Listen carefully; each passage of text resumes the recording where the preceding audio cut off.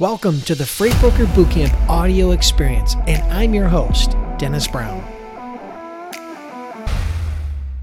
Hey everyone, big news. Listen, the FMCSA, the Federal Motor Carrier Safety Administration, after months and months of deliberation, issued a new guidelines and new rulings that are designed to shut down illegal independent dispatch operations. I'm going to share with you 7 key points that you need to understand to determine if you are in fact brokering illegally as a dispatch company. Now, before we dig into that, you need to take this seriously, guys. If you are an independent dispatcher, you need to make sure you take this seriously because the fine for doing this is up to $10,000 per occurrence. So if you move 10 loads, you could potentially be fined $100,000, right? And we all know that you might, as a dispatcher, you might be dispatching 10 loads a day, 10 loads a week. So those fines literally could put you out of business in a heartbeat. All right. So you need to pay close attention. All right. So just a quick backdrop. In November of 2022, the FMCSA, after long deliberation and a big delay, finally came out with some guidelines.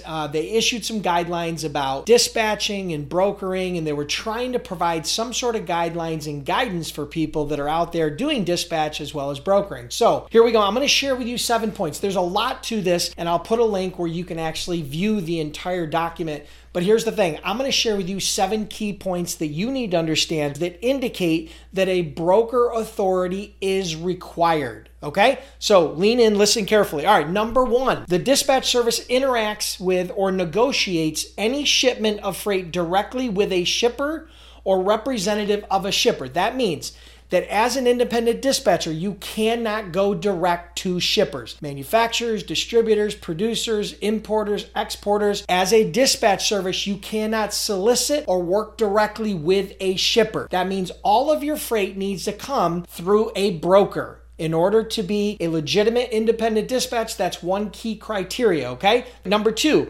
the dispatch service accepts or takes compensation for a load from the broker or factoring company or is involved in any part of the monetary transaction between those entities. You cannot, as a dispatcher, take compensation from a broker, a factoring company, or anybody in between. The only person you can be compensated by as an independent dispatcher is the carrier that you are contracted with to provide the dispatch service. All right, that's number 2. Number 3, the dispatch service arranges for a shipment of freight for a motor carrier, and there is no written legal contract with the motor carrier that meets Section 4-E-2 of the guidance above. So listen, what that means is simple. You have to have a pre-existing written contract with the carrier that shows that you are an authorized dispatcher, independent dispatcher for that carrier. You can't go out and be soliciting loads and then do the dispatch contract on the back end. You have to have that contract in place, all right? Number 4,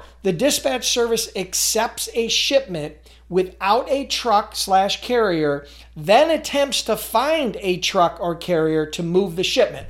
That means that you can't go to the load boards, accept a shipment from a broker, and then go out and solicit carriers or trucks in the open market or even in your stable of carriers that you're contracted with to cover that freight, all right?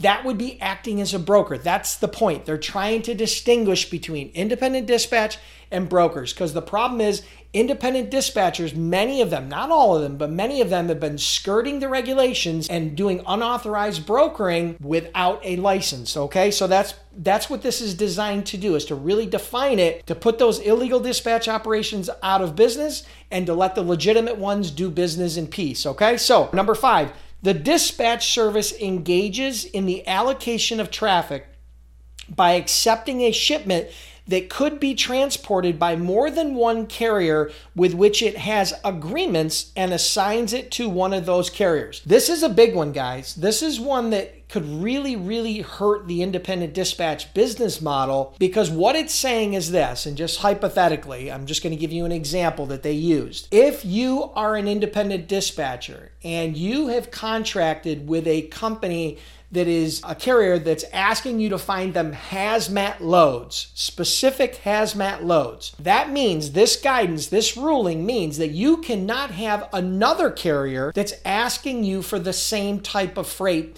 because it would be a conflict of interest, because you would have to make a decision which carrier you give that load to, okay? So that's a big one, because not only in that example with hazmat loads, but what you have to understand is that applies to van loads and flatbed loads and RGN loads and produce or refrigerated loads, containers, whatever it is, whatever the specific needs of your carrier are, you cannot have more than one carrier that has those specific needs, okay? So that could limit you to one van carrier, one flatbed carrier, reefer carrier. I mean, it could limit you. Now, you'd be able to dispatch for all of their trucks individually. So if you've got a hazmat carrier that has 50 trucks, you could obviously dispatch 50 different loads potentially. But for that specific need only, you could have one shipper or one carrier, I'm sorry. So number 6, the dispatch service is a named party on the shipping contract. You cannot, as an independent dispatcher,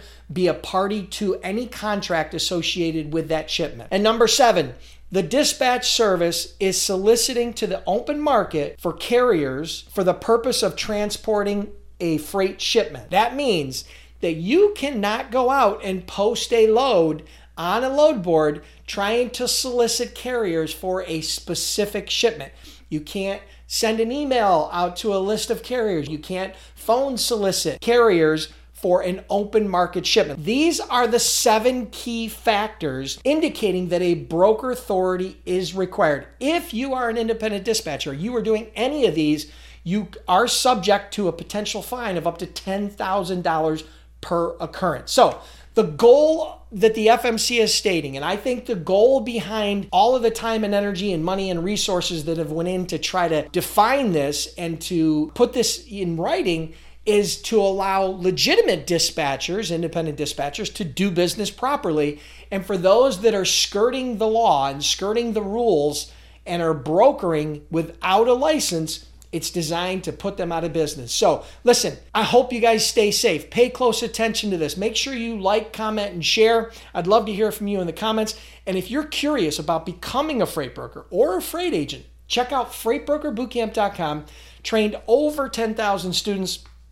Been in business well over a decade. I've personally done over $200 million as a freight broker, and we offer a 60-day, 100% unconditional money-back guarantee. We'll see you on the other side. Hey, thanks for tuning in today. I'm humbled that you allowed me to be a part of your day. Now subscribe to the podcast so we can do this more often. And for those of you that take the next 15 to 30 seconds to rate and review the podcast, thank you so much. I greatly appreciate it. And who knows, maybe we'll give you a shout out on a future episode.